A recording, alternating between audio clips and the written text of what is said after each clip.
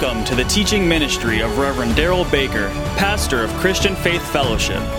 Pastor Baker is fulfilling the call of God on his life to preach the Word of God without compromise, raising up disciples who, through faith in God, will have a powerful impact on our world. May you be blessed through the message that Pastor Baker has to share with you today. May God's very best be yours.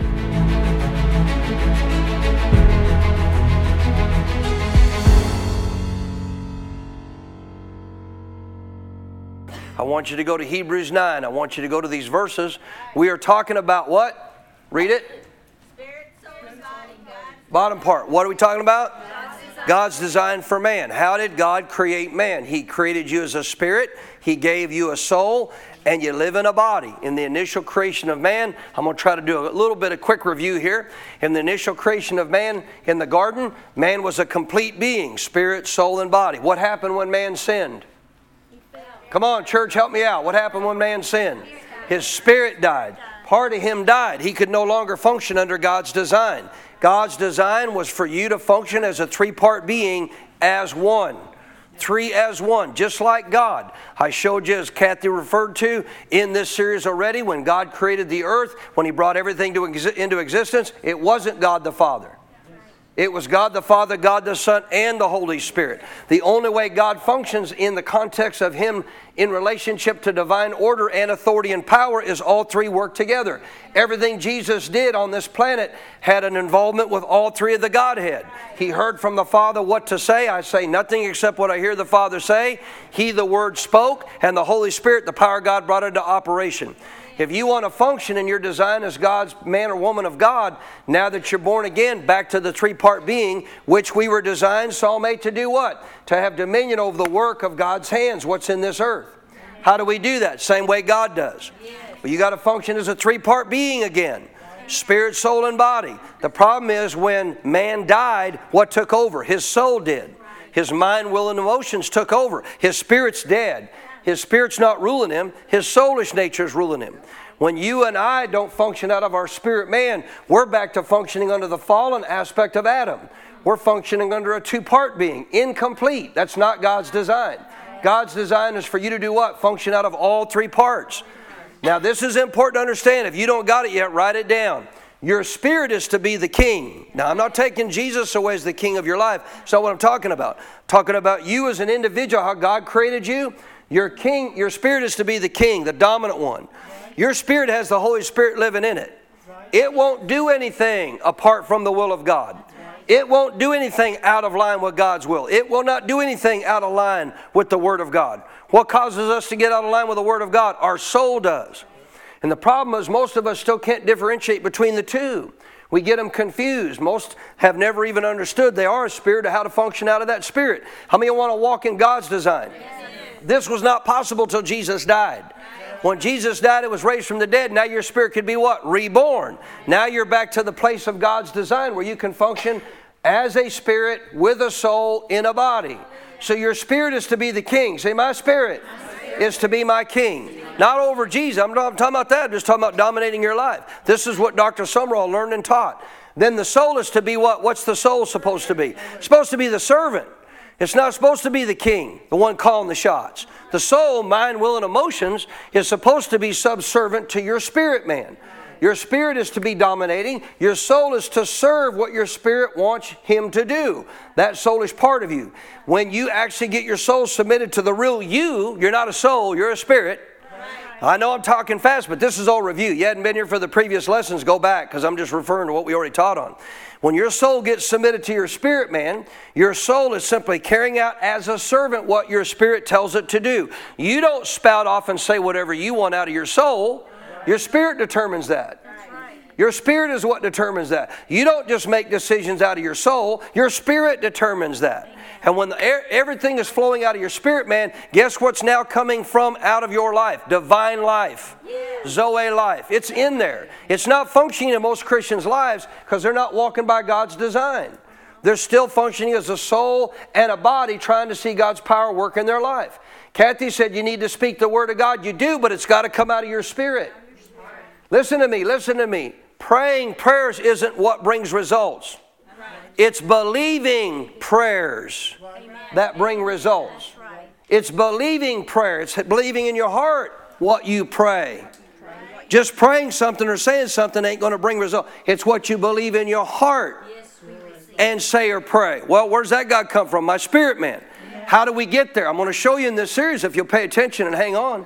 So understand this. My spirit is to be my king and not above Jesus. Talking about ruling your entire being. My soul is to be the servant.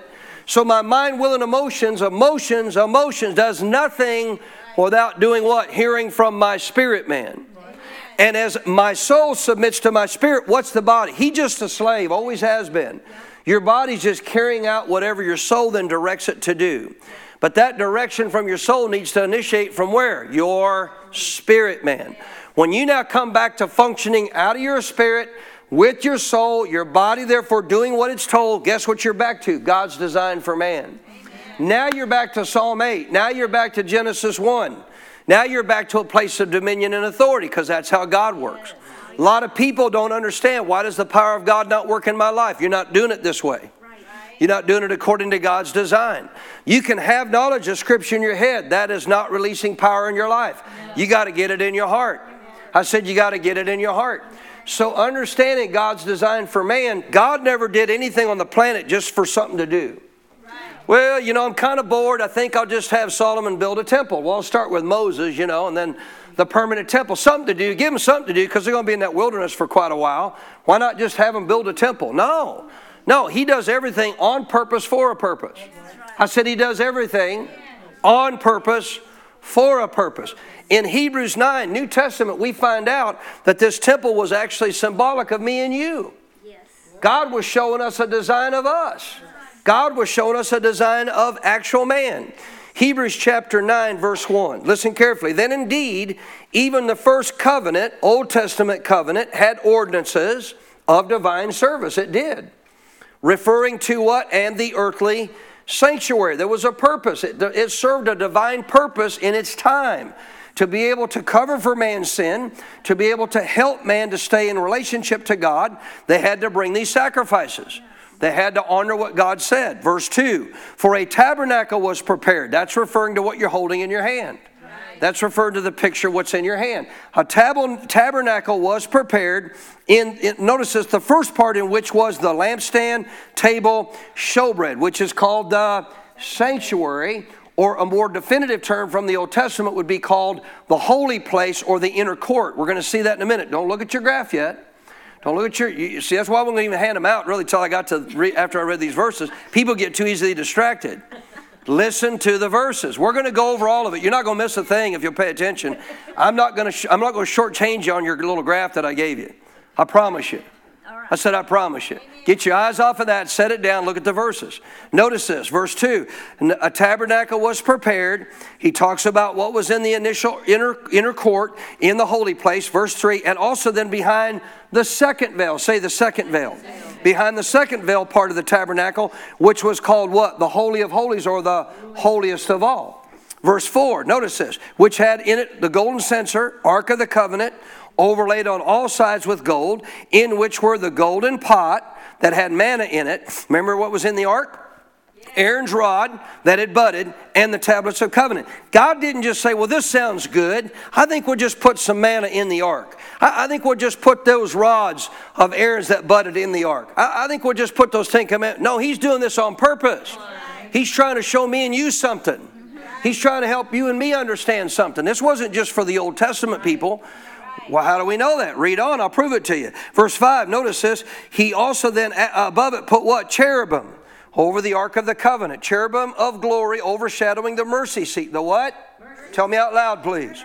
Of these things we cannot speak, of these things we cannot now speak in detail. Well, the mercy seat automatically tells me and you this refers to us. Because guess what God did in sending Jesus to shed his blood for me and you? He gave us mercy. He gave us mercy. All he was doing under that Old Testament was able to show them mercy as a temporary form of mercy until Jesus could come and give us a permanent form of God's mercy. Verse 6, read on. Now when these things had been thus prepared, What did the priest do? The priest always went into the first part of the tabernacle performing the services. Please make a note of that. Circle that. Highlight that. Say, that's me now. That's me now. See, the Bible says in the book of Revelation, you and I are now priests. We are now priests under the New Testament. Priest here doesn't mean you're called to go minister as a priest. It means to minister unto the Lord. You are now priests and kings, the Bible says. So, he's literally telling you, in verse 6, these very things of this tabernacle, of this Old Testament, the priests always had to go into the first part of the tabernacle performing the services. You're going to find out in a minute that's where you're supposed to be. You're supposed to spend a bunch of your time in that initial inner court, as we're going to talk about. Because this was all symbolic. This was all a type and a shadow of what we're supposed to walk in God's design. Any good amens on that? Verse 7, but into the second part, Holy of Holies. It is the high priest that went alone once a year, not without blood, which he offered for what? Offered for himself and for the people's sins committed in ignorance. That was Jesus. Jesus went into that Holy of Holies for us. Our inner heart, our inner sanctuary, shedding his blood so our heart could be made what? Brand new. Brand new. You still with me? Yes. Watch this, verse 8. Listen carefully. The Holy Spirit indicating this, that the way into the holiest of all, talking about man's heart here. Talking about man's heart here. The way to the holiest of all, man's heart was not yet made manifest. They couldn't do that under the Old Testament. Why? They couldn't get you saved. There wasn't a single sacrifice they could make of an animal that would be able to get into the holiest of all, your heart. Guess what the holiest of all place is today? It's your heart. It's your heart. That's the holiest of all place today. Why? That's where the Holy Spirit resides when you get born again. It's where the Shekinah glory of God is. Under the Old Testament in that tabernacle, what was the holiest of all? It was that inner court, it was that Holy of Holies beyond the inner court where the Shekinah glory was. Are you listening? So our high priest has now done what? Gone into our hearts, shed his blood, and made our hearts what? Brand new. Verse 9, it was symbolic. What was? That tabernacle of the Old Testament. Well, if it's symbolic, that means we're supposed to learn from it. If it's symbolic, that means I'm supposed to learn something from it. There's something I'm supposed to get about this. Otherwise, why would it be called symbolic? Notice, because it was symbolic for the present time. What present time? Now that you're born again. Well, you're supposed to learn from it then. I said you're supposed to learn from it. This was symbolic for the present time. Notice this, in which both gifts and sacrifices are offered. You're supposed to still be doing this. Yes, we are. I said you're still supposed to be doing this. Not to a physical death of an animal for your sacrifice. No, but you and I are supposed to understand this symbolic statement of what the tabernacle represented so that we can still offer both gifts and sacrifices, which cannot make us who perform the service perfect in regard to the conscience. Only Jesus could do that. So he's saying you still have something to offer. Not something that could make you born again, brand new, and totally change your heart. No, Jesus did that. Notice verse 10, concerned only with foods and drinks, various washings and fleshly ordinances imposed until the time of Reformation. So he's saying, we're not talking about going back to what they were doing. We're talking about to now understanding the symbolism of it in relationship to you, and how do I still offer to God? As a priest today under my high priest, how do I still offer to God what's necessary for me to walk in God's design? Verse 11, Christ came as a high priest of the good things to come, with the greater and more perfect tabernacle, not made with hands, that is, not of this creation. Thank you, Lord. Might need to read that about 50 times because nobody got it yet. I'm going to read it again. Christ came as high priest of the good things to come. What good things to come? The brand new spirit that would be birthed in you so you could once again be a complete being. Christ came as high priest of the good things to come, with the greater and more perfect tabernacle, Not made with hands. That is not of this creation. What do we read Wednesday night out of 2 Corinthians? You're the temple of God. Yes, we are. What do we read there right before that in relationship to the chapter above it? You're the building of God. Say, I'm God's building. I'm God's tabernacle. You know what he just told you right here in this verse that nobody's caught yet? Jesus Christ, our high priest, came with good things to come of the greater and more perfect tabernacle. That's you. That's you. The moment you're born again, your spirit's made perfect. It's a greater tabernacle. You're now the temple of God. You're now the housing of God's Shekinah glory. You're now the housing of God's Holy Spirit. You're now the housing of God's presence. I'm already preaching way better than this church is amening. Notice this 12. This wasn't with the blood of goats and calves. This didn't happen with the blood of goats and calves. No, this happened because of what? His own blood. Which he entered the most holy place in heaven once for all, having obtained what? Eternal redemption. Eternal redemption. Say, I'm redeemed. Wait a minute. Don't say you're redeemed from sin. No, you're not. You're redeemed from the curse of the law. What's the curse of the law? Spiritual death, sickness and disease, poverty and lack. What is spiritual death a result of? Sin. You're not redeemed from sin. You're redeemed from spiritual death. Spiritual death was caused because of sin. What are you redeemed from? Spiritual death. What does that mean? I now have life. I now have a new spirit. I now am born again. And in the midst of that redemption, I also have freedom from what? Sickness and disease, poverty and lack. Thus saith Galatians 3:13 and 14 and Deuteronomy 28. Thank you for your amens this morning. Watch this. If the blood of bulls and goats, moving on, verse 13, if the blood of bulls and goats and the ashes of a heifer, sprinkling the unclean, sanctifies for the puring of the flesh, talking about under the old covenant, how much more? Don't you love the how much mores of the New Testament? How much more shall the blood of Christ, who through the eternal Spirit offered himself without spot to God to do what? Cleanse your conscience from dead works to do what? Serve the living God. What's your conscience? The voice of your spirit. When you got born again, your spirit was made brand new, and therefore, guess what you know what he's telling you in that verse? You can trust your conscience once again. Because your conscience, the voice of your spirit, man, your spirit's made new. Now, if you truly understand, although some will say they're going by their conscience, but they don't realize they're going by their soul.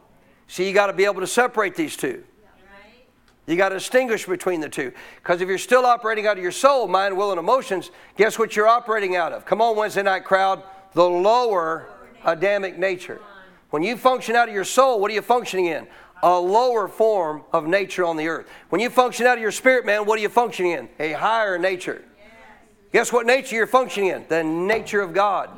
The life of God. The Zoe of God. How in the world could Adam have authority over all the earth before he sinned? Because he was walking in God's design. He was functioning as a spirit with a soul in a body. When he sinned, his spirit died. He lost dominion. He got kicked out of the garden. Jesus got it back. Jesus got it back. 15, for this reason, he is what? Jesus is the mediator, the go-between of this new covenant by means of what? Death. For what? The redemption of the transgressions, for redeeming us from all that had happened under the first covenant, that those who are called may receive the promise of the eternal inheritance. What was the eternal inheritance, Wednesday night crowd? Psalm 8, Genesis 1. I made man. Remember David? What's man that you're mindful of him? Why'd you make him? Oh, to have dominion over the works of your hands. What's in this earth? Genesis 1. We're going to make man in our image, in our likeness. He is going to have dominion. But he lost it when he died spiritually. But Jesus got it back. So the reason a lot of Christians are not walking in power and authority is because they're not functioning under God's design, which is a design of what? A total man. Say total man. Spirit king, soul now the servant, not the leader. And the body submitted. Any good amens on that? So if you look at your actual printout now that I gave you, If you look at this printout that I gave you, I'm going to show you this. We're going to walk through this together. We're going to look at all of it together. I am not going to leave anything out tonight. I went through this rather quickly Wednesday night because I didn't have time to cover it that well. I want you to see something overall, first and foremost. The outer square, that outer square represents the actual outer part of the temple. Okay? When you walked into that actual gate on the right-hand side of your paper, you came into what was known as the outer court. Say the outer court. What does that outer square represent? Your body. The outer court represents your body. This was made symbolic of man. Man's a three-part being. God did not do this without purpose. God wanted us to see how He created us to function. You listening? And we're supposed to learn from it. So this outer court, this outer part here is representative. When you walk through that gate, you come into this outer court, what do you walk into? In relationship to what you are as a being, the body. You're acknowledging the body of man. What was in that outer court? We're going to go through all these in just a moment. It was the initial part of the outer court, altar of sacrifice, and the laver. Now, once as the priest got done there, where did he go? He actually went through a place on this first part of the inner court where there was a veil. He walked in behind there into that inner court known as the holy place. What does that represent, folks? Your soul. Your soul has mind, will, and emotions. There was three parts in that inner court, not by chance. Not by chance. God doesn't do anything by chance. He does everything with a design and a plan. You're going to get to heaven, you're going to see so many things you missed out on recognizing here while you were here. Oh, God, that was right in front of me all the time. I could have known that. I could have walked in that if I'd have just paid more attention in church, quit falling asleep. Come on, showed up and got the word, chased after you more. I could have understood all this. Man, look what all I missed out on. Any good amens? So, the inner court represents what? It represents your soul, mind, will, and emotions. Then, there was another curtain between the holy place and the Holy of Holies. And that Holy of Holies literally had within it what? The presence of God. The Shekinah glory of God was in that presence along with what? The Ark of the Covenant. What did that represent? Your spirit man. That represented your spirit man. Guess who's in your spirit man now? The Holy Spirit. When Jesus died on a cross, what happened to the curtain between the Holy of Holies and that inner court, that holy place? It was ripped in two. Why? The presence of God came out of there. You know why? He never intended to live in this tabernacle. He wanted to live in you. You're the temple of God. Ladies and gentlemen, I hold up before you today you. This is you. God's saying this represents you. This is who you are. Learn this because it's symbolic. As He just said in Hebrews 9, there are still things you're supposed to offer and do before God as a priest of the New Testament. As one called to minister to the Lord. Because if you'll do this the way He designed it, you'll function in God's design and you'll see what? You'll see God's power and authority. You'll see your prayers answered. You'll see the dominion of God working in your life.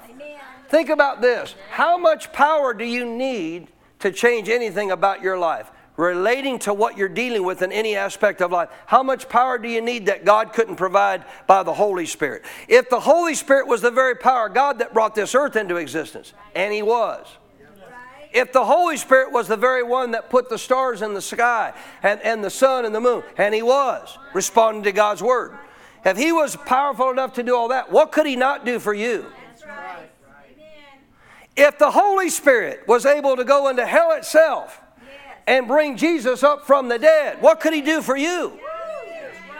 Well, I sure wished He'd work in me. Learn God's design and He will. He's inside you. You know what He's doing? He's in there going, hello? It's me. Power of God, sure like to help you with that. Sure like to work in your life. But the problem is you're letting your soul block me out. Your soul's ruling. And until you get the spirit man that I'm living in here, in the kingly position, and get your soul submitted. Now, the minute you get your soul submitted to your spirit man in here, guess what? I'm coming out of here. I'm flowing out of here into your body. I'm flowing out of here through your hands. I'm flowing out of here through your mouth. Now when you speak, authority's released. Come on, folks. You could go up to any demon and say, I command you to come out in the name of Jesus. And if that doesn't come out of your heart, let me help you. Let me help you. That demon's going to look at you and laugh and scoff at you. You listening? Well, who are you, sons of Sceva? The reason a lot of people don't walk in divine authority, they don't understand God's plan. They are not dominated by their spirit where that power resides. And therefore that power has no way to get out. God's word is a hammer and a fire. God's word needs to totally continue to break off of you your old soulish rule and control so that it'll get submitted to your spirit man so God can flow out of you. Amen. Any good amens on that? Go to John 10. Let me walk you through this. Go to John 10. Now listen, folks, this isn't just me coming up with this or my design. I don't know when it was. It was probably 5, 6, 7 years ago that I began to have God deal with me about the temple. And I'm going, why are you taking me back to the temple? That's under the Old Testament. I understand there's things to learn. I get it. But I didn't understand at the time, why are you trying to show me the temple? And one day the Holy Spirit said, that's you. I started looking at all the elements. I said, yeah, absolutely us. No doubt about it. The altar of sacrifice, the laver, I get it. The inner court, yep, 3 parts, just like my spirit, soul, and body. Just like my mind, will, and emotions. I get it. The inner court, my very spirit, where the Holy Spirit, this is me. But I couldn't put it all together. I just knew you was telling me, this is you.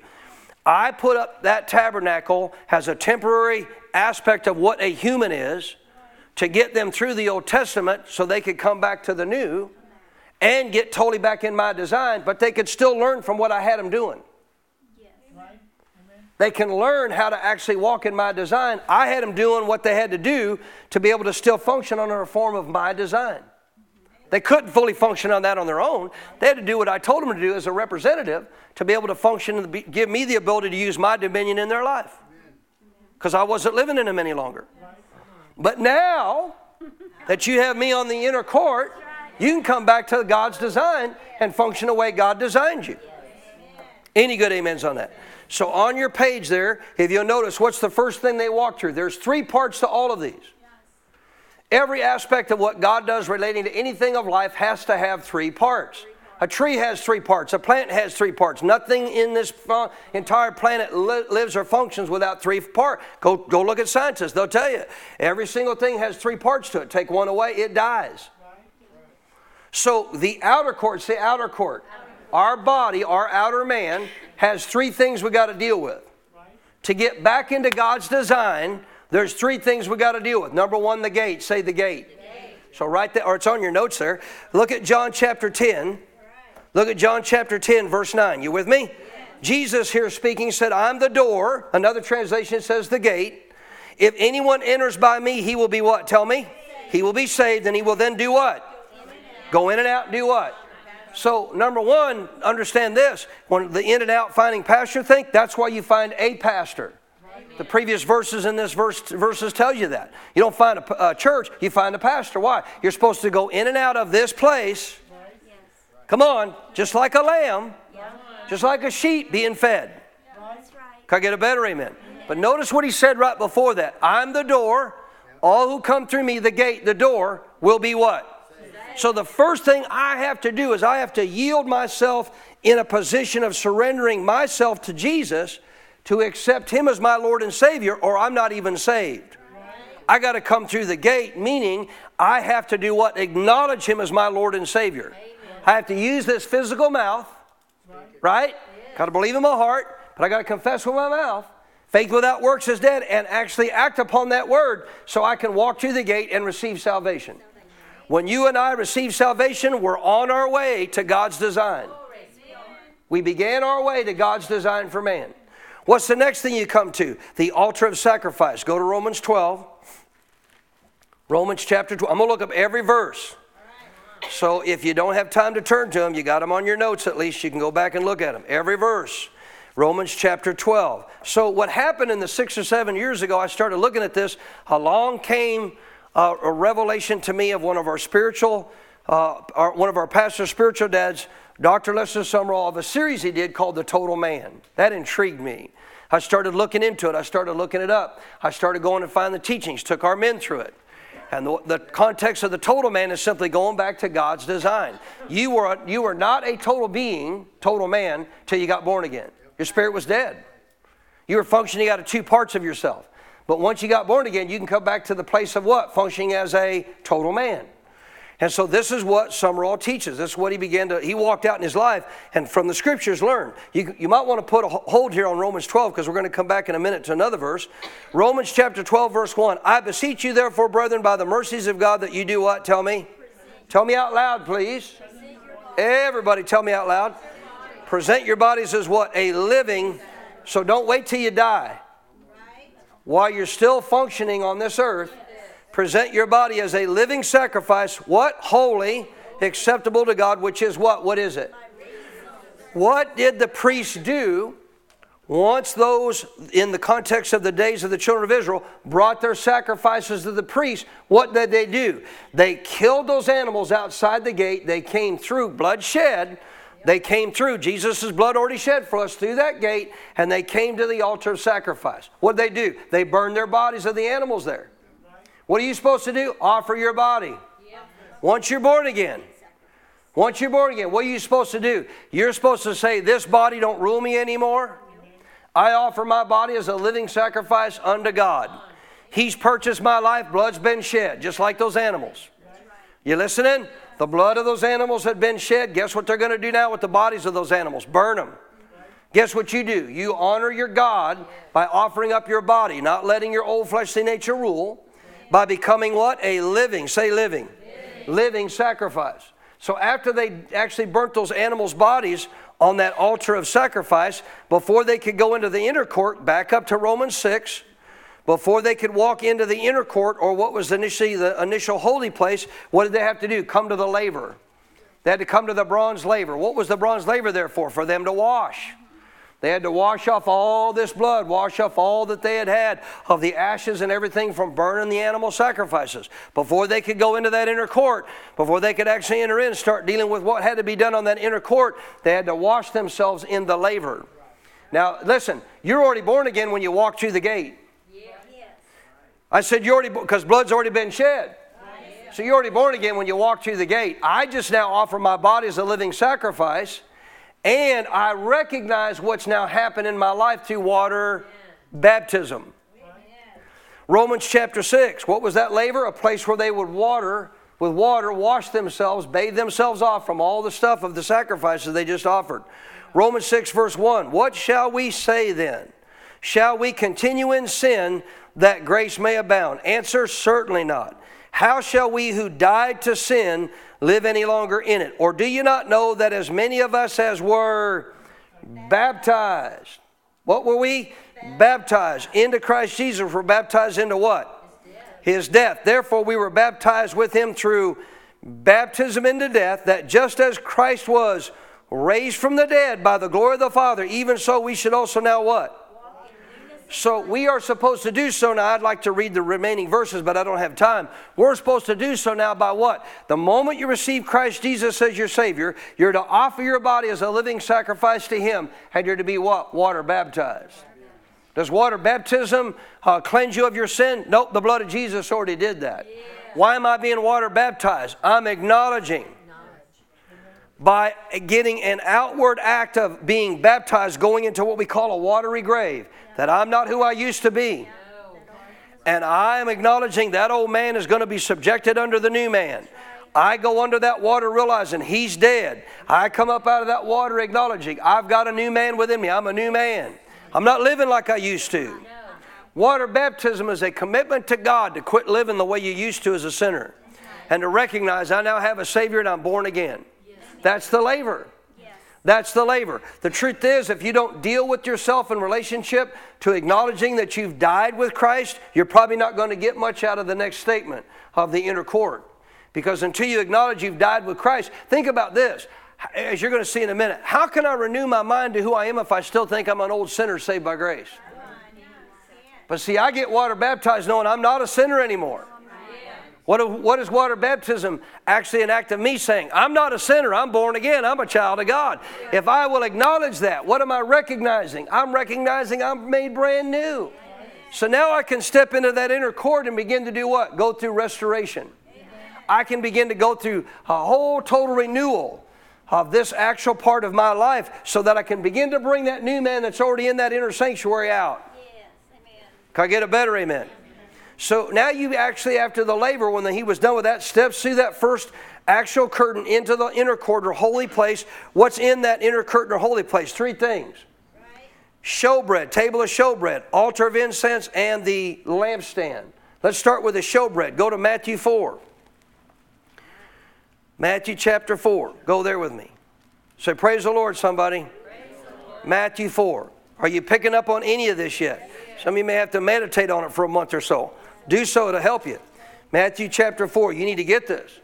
So the table of showbread, obviously context of 6 different types of 6 different loaves of bread, each their total of 12, representing 12 tribes of Israel. That table of showbread had to be changed out once a week.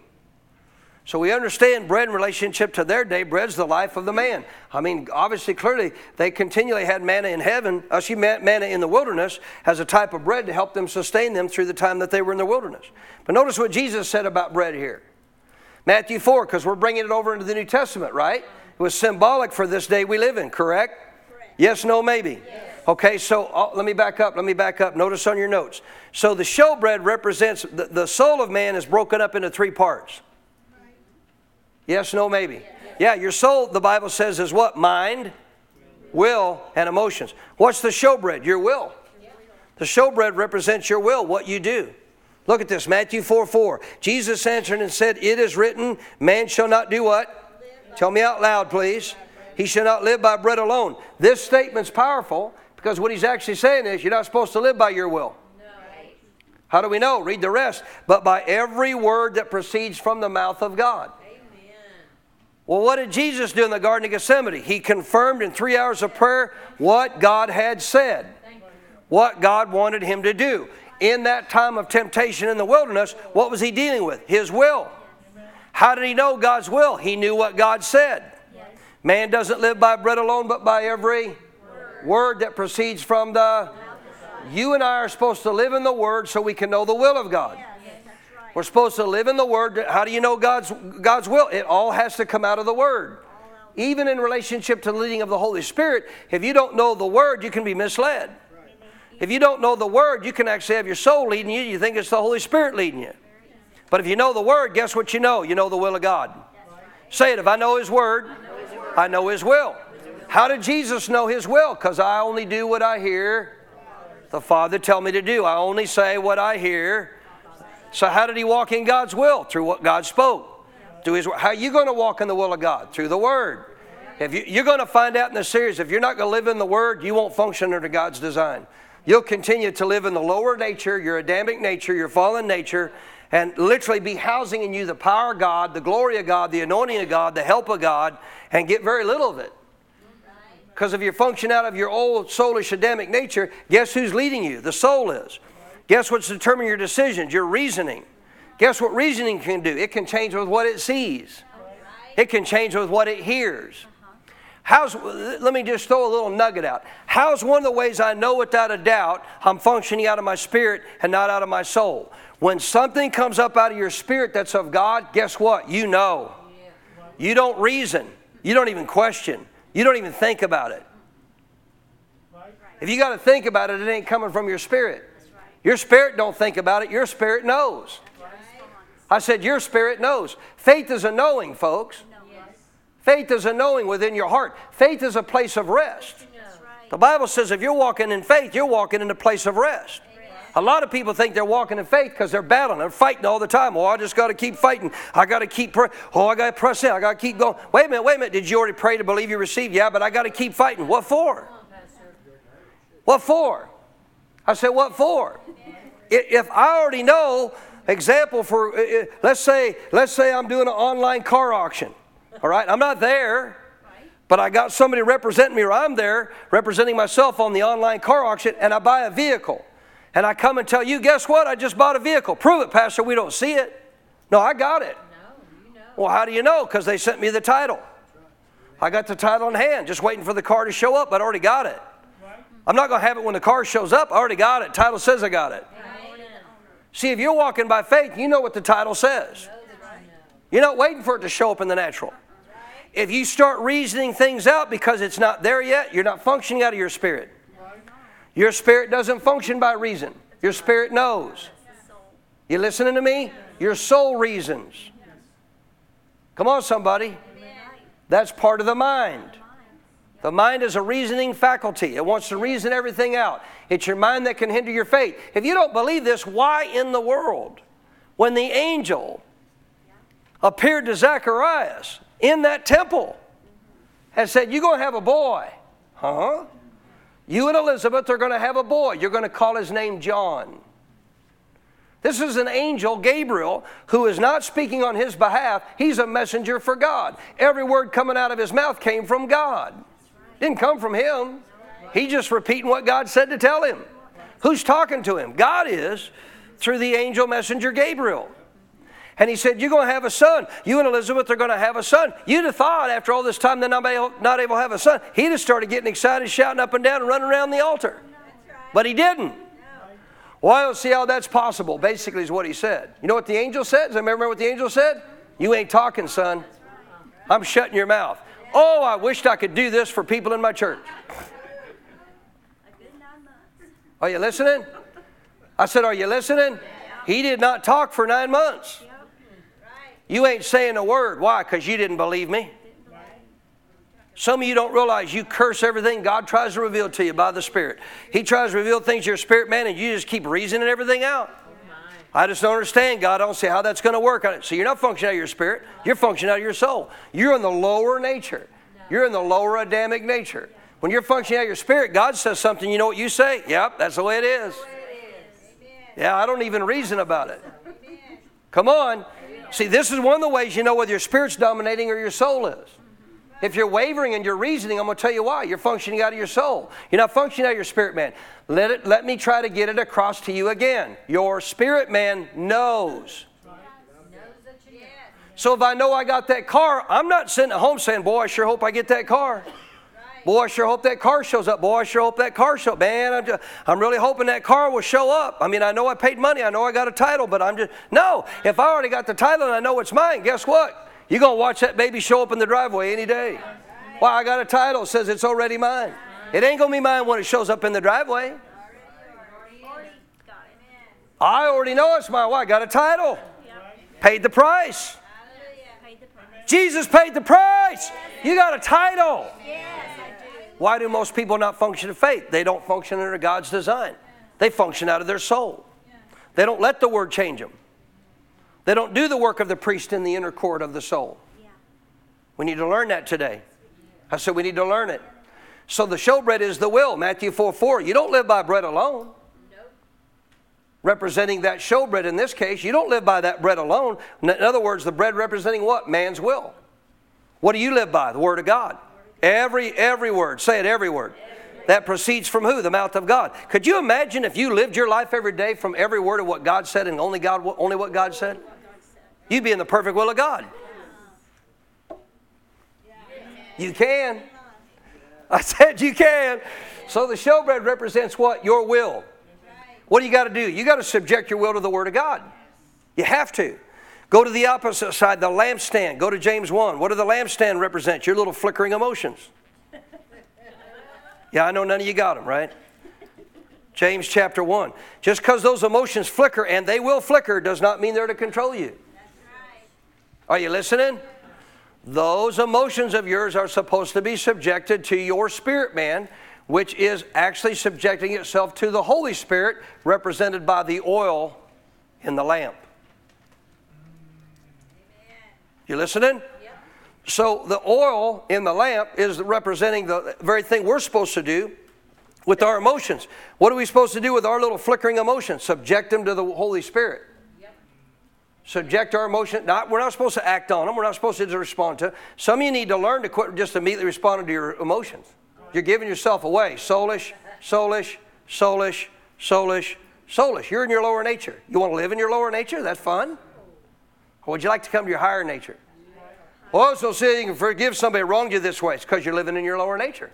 But you live in your higher nature, you can be like Jesus. Forgive them, Lord, even for driving the nails in my hands and feet.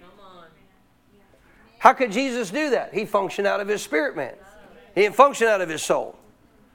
Come on, somebody. Help me preach today. Y'all are way too quiet.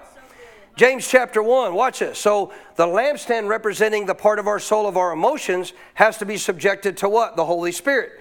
19. So then, my beloved brethren, let every man be what? Underline it. Be what? No, I'm only hearing one of you repeat that. Are you in James 1? If you're not, get there quick. Don't sit in church and not look at the verses. Why'd you come?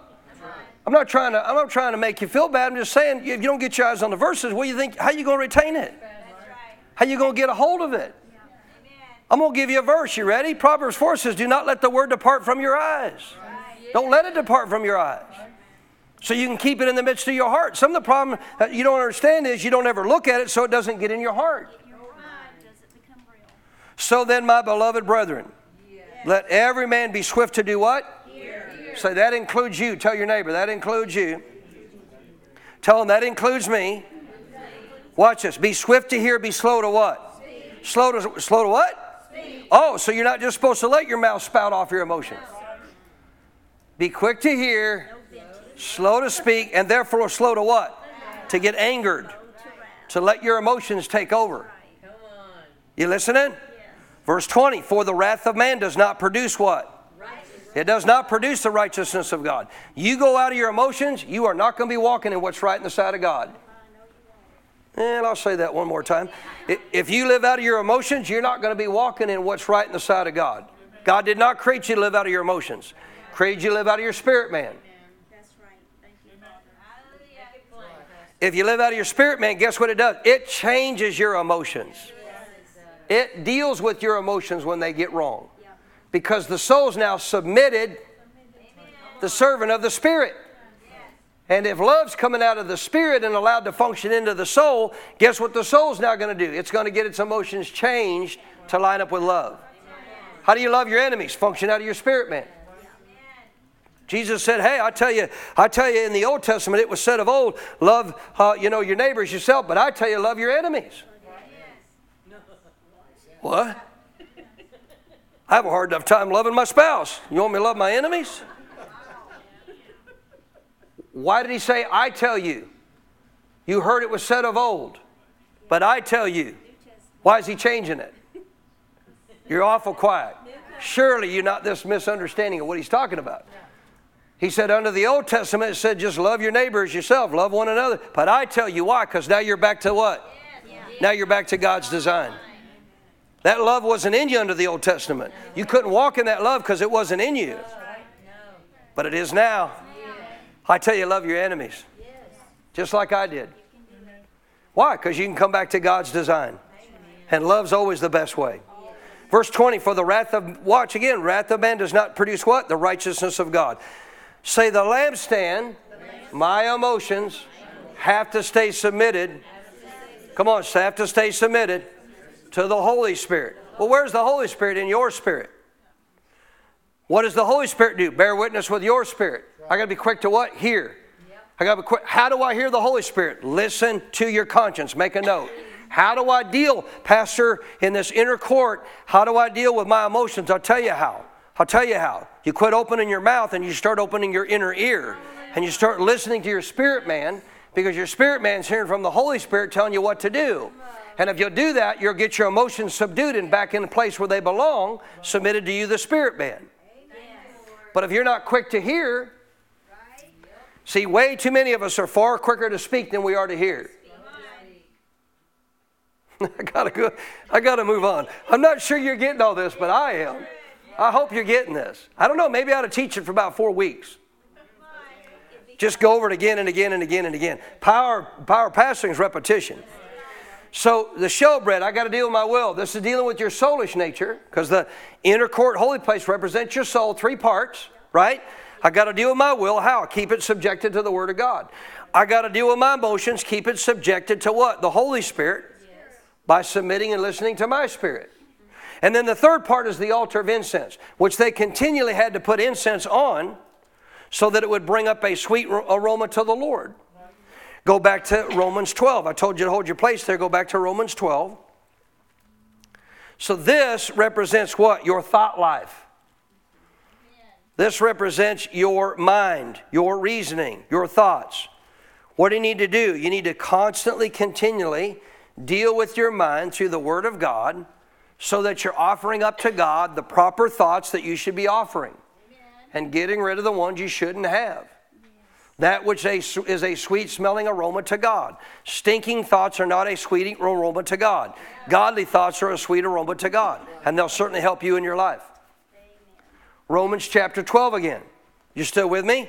So the altar of incense represents what? The mind. This is where our reasoning faculties are. It's how we reason things out. Look at Romans 12:2. And do not be conformed to what? This world, but be transformed how? By the renewing of that mind. How often did they have to put incense on that altar? You ready? Does anybody know? Does anybody know how often they had to put incense on that altar? Twice a day. How often do you read the Bible, renew your mind? Good, Pastor. This represents me and you if you want to walk in the design of God. Sure gets quiet when you talk like this. How many want to walk in the design of God? How many want to see the power and the glory of God in you working in your life? You got to go back to this design. The way He created you.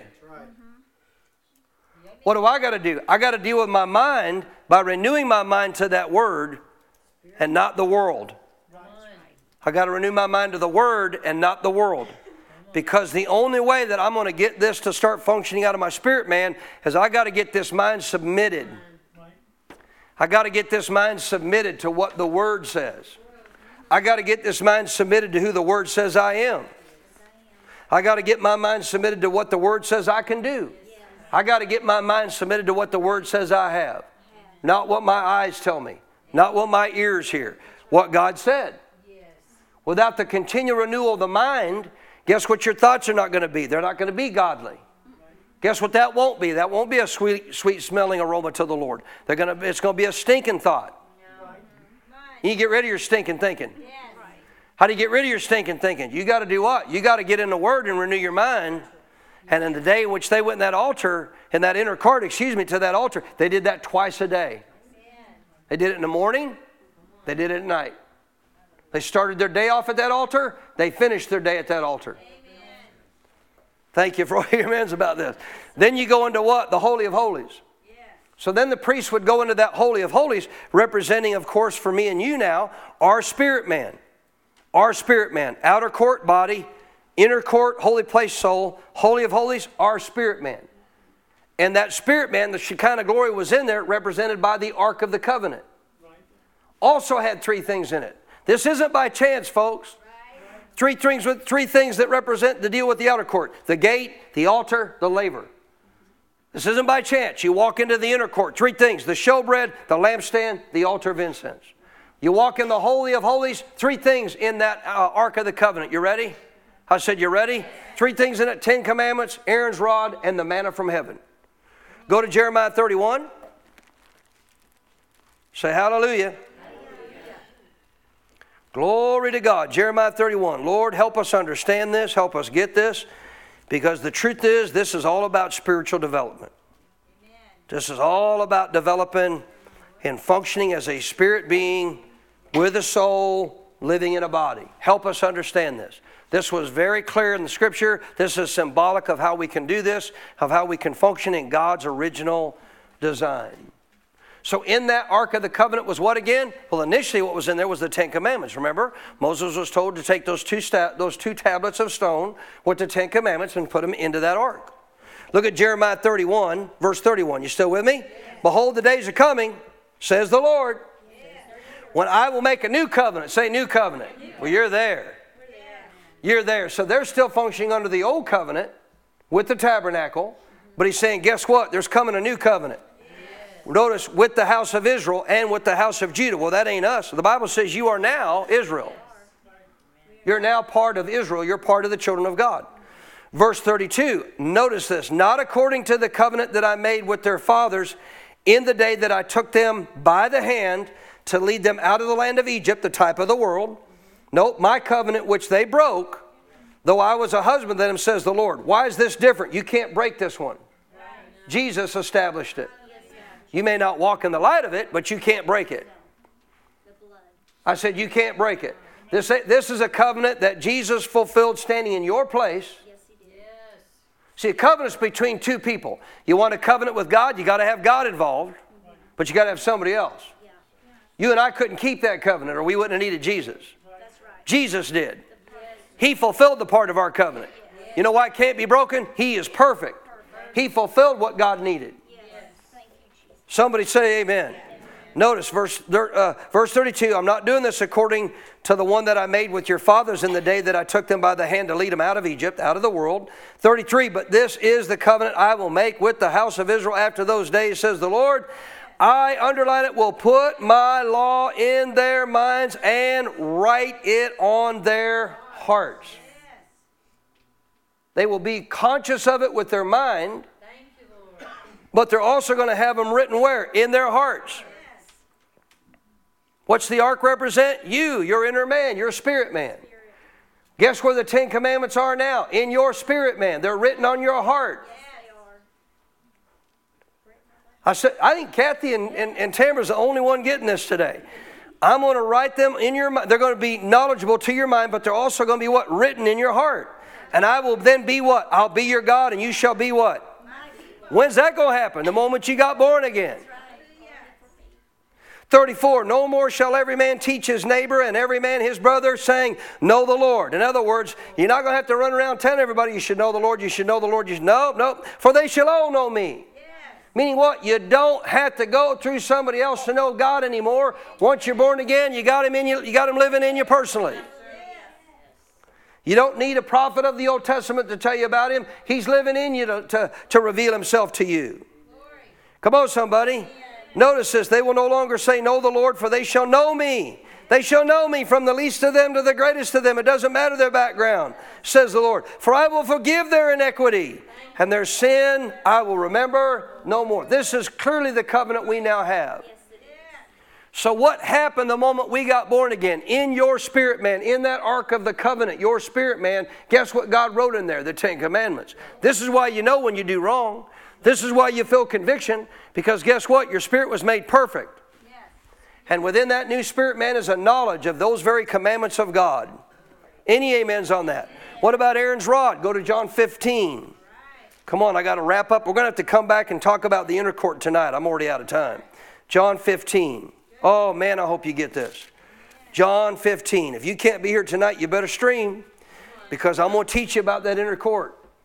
You better learn about this inner court. You better learn about this initial holy. If you want to walk in God's design. Now, if you don't want to go back walking in the higher nature God put us back into, just ignore what I'm saying.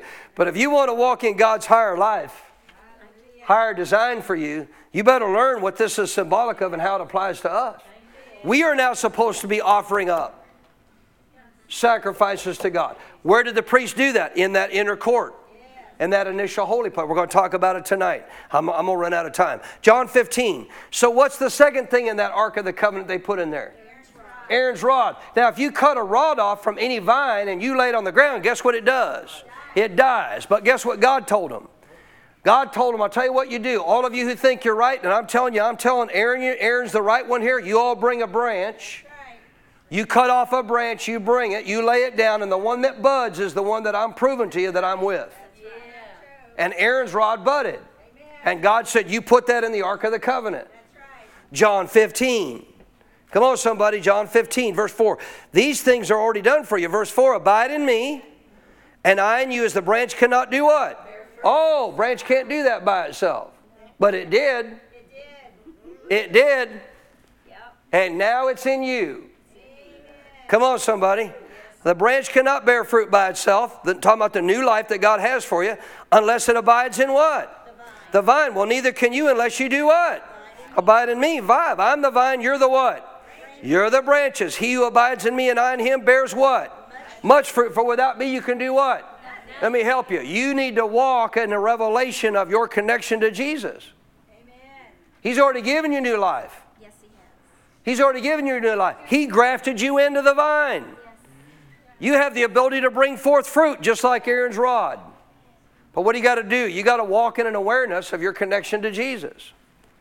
He's already in there. I said he's already in there. And the last thing, the manna from heaven. Back up to John chapter 6. This is powerful. Why in the world did God tell them to put these things in the Ark of the Covenant, representative of us, so that when we got to this day, we would understand what they mean to us. 10 Commandments, already got them. They're in my heart. If I just listen to my heart, I wouldn't violate God's law. I wouldn't violate God's law. What's God's new law? Love. See, if I listen to my heart, those commandments are in there. I don't have to figure them all out. All I got to do is walk under the commandment of love, and guess what I won't do? I won't violate any of those commandments. If my spirit dominates, guess what you're going to walk in? You're going to fulfill those commandments, because you walk in love, you ain't going to violate any of them. If you recognize and acknowledge who you're connected with and walk in the light of that revelation of your new spirit man connected with Jesus, you're going to bear much fruit. What kind of fruit? Higher life. The life of God. The Zoe life of God is going to come out of you. Come on, somebody. What about the last one? The pot of manna. The manna that was out there in the wilderness. That came every morning. Krispy Kreme, fresh and new every single day. Melt in your mouth. That's all right, man. It's okay. This is my last verse, so even though we're close to lunch, hopefully I won't lose too many of carnal people out here today. Praise the Lord. John chapter 6. You still here?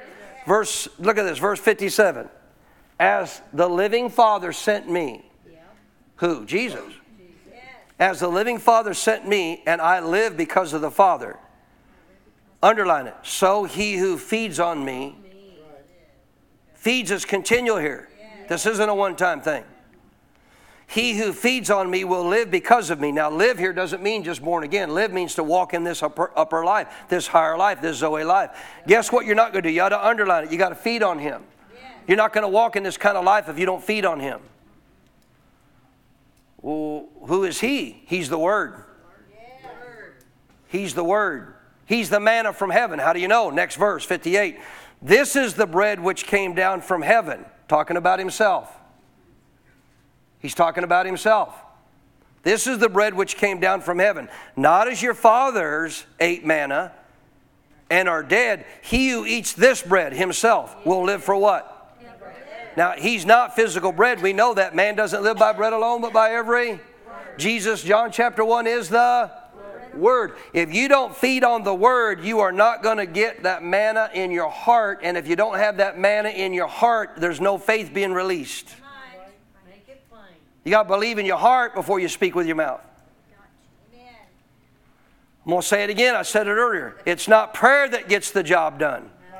It is not prayer that gets the job done. It's believing prayer that gets the job done. Kenneth Hagin. If you don't believe what you're praying, it won't come to pass. It's not the confession of the word that brings it to pass. It's the believing confession that brings it to pass. Where's the believing part? In your heart. Romans 10, man believes in his heart, and therefore confession is made. What if you don't believe? Confess all you want. What's the problem with most people? They don't have the manna. Fresh and anew. The manna was fresh every day. The manna was fresh every day. Jesus said you got to feed on me. So in relationship to that manna, what's he saying? You got to feed on me every day. If you want this spirit man inside to dominate, to come through your inner court, your soul, and to be released out of your mouth and out of your actions and see the power of God work, you got to feast on me every day. Because I'm not like the manna that your fathers had. Why is he saying that? Because there was manna put in that Ark of the Covenant. 60, watch this. Therefore many of his disciples, when they heard this, they said, this is a hard saying, who can understand it? We got to feed on you? Cannibalism? We got to eat on you? When Jesus knew in himself that his disciples complained about this, what would cause you to complain about it? You're functioning out of your soul. Don't get down on them. They weren't born again yet. Don't get down on them. They weren't back to God's design yet. They didn't have a new spirit yet. What do they function out of? Their soul. And that's why they didn't get it. They couldn't have revelation of it. Why? Their spirit wasn't born again. Are you still with me? Yes. So Jesus, when he knew they complained about it, he said, does this offend you? 62. What then if you should see the Son of Man ascend where he was before? Go back to heaven. 63. It is the Spirit.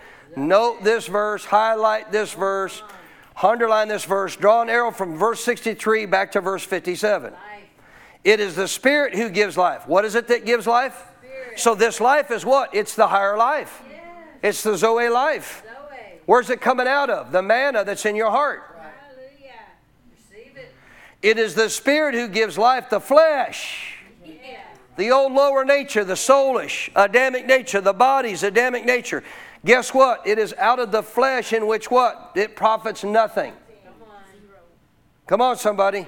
The words. The what? The words that I speak to you, what are they? Spirit. And they're what? Life.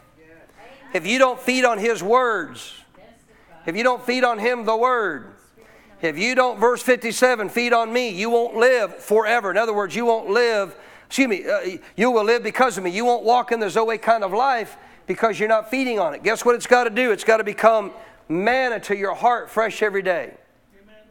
When the Word of God comes alive in your heart, guess what it can now do? Produce power. Because that Word is what? Zoe life. Has life in it.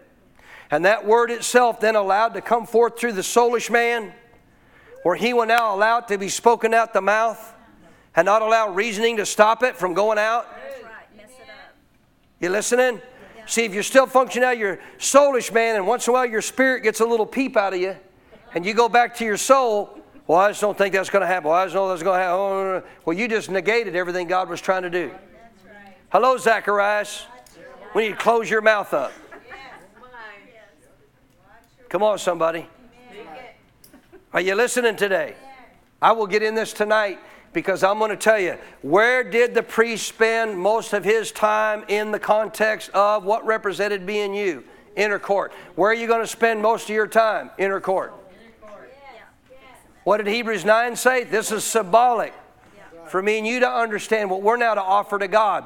We got to continually do our form of ministry in this inner court.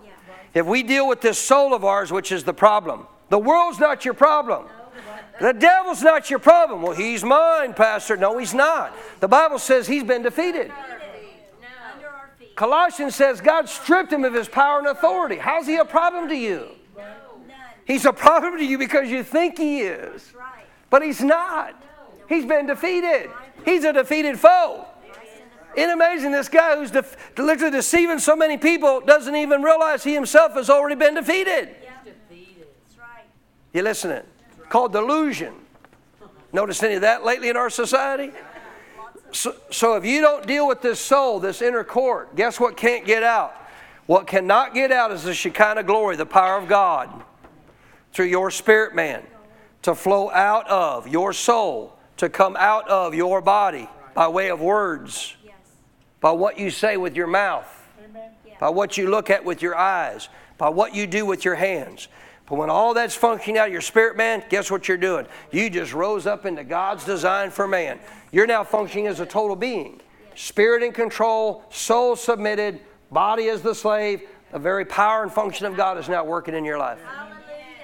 Thank you, Father. But you got to deal with this soulish realm. Because if you don't deal with this soulish realm, it will forever hinder, and it is, many Christians. It will forever hinder and blockade. Remember what the Bible said you cannot do in Mark chapter 11 about faith? You can't doubt in your heart. I cannot doubt in my inner man. I got to know that I know in my inner man. Well, how do I do that? You get the soul out of the way. You get the spirit to know what the Bible says. And when it gets to know what the Bible says, it gets a hold of it. Guess what? It don't doubt. It knows. Can I get a better amen? And then the soul, if you deal with it biblically, is simply going to do what? He's going to be a servant.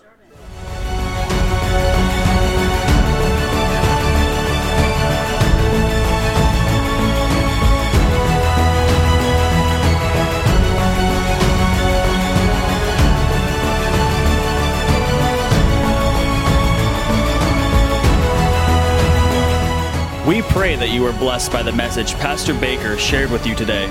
For more spiritual resources that can help you in your walk with God, or to invite Pastor Baker as a guest speaker, just go to our website at cffchurch.com.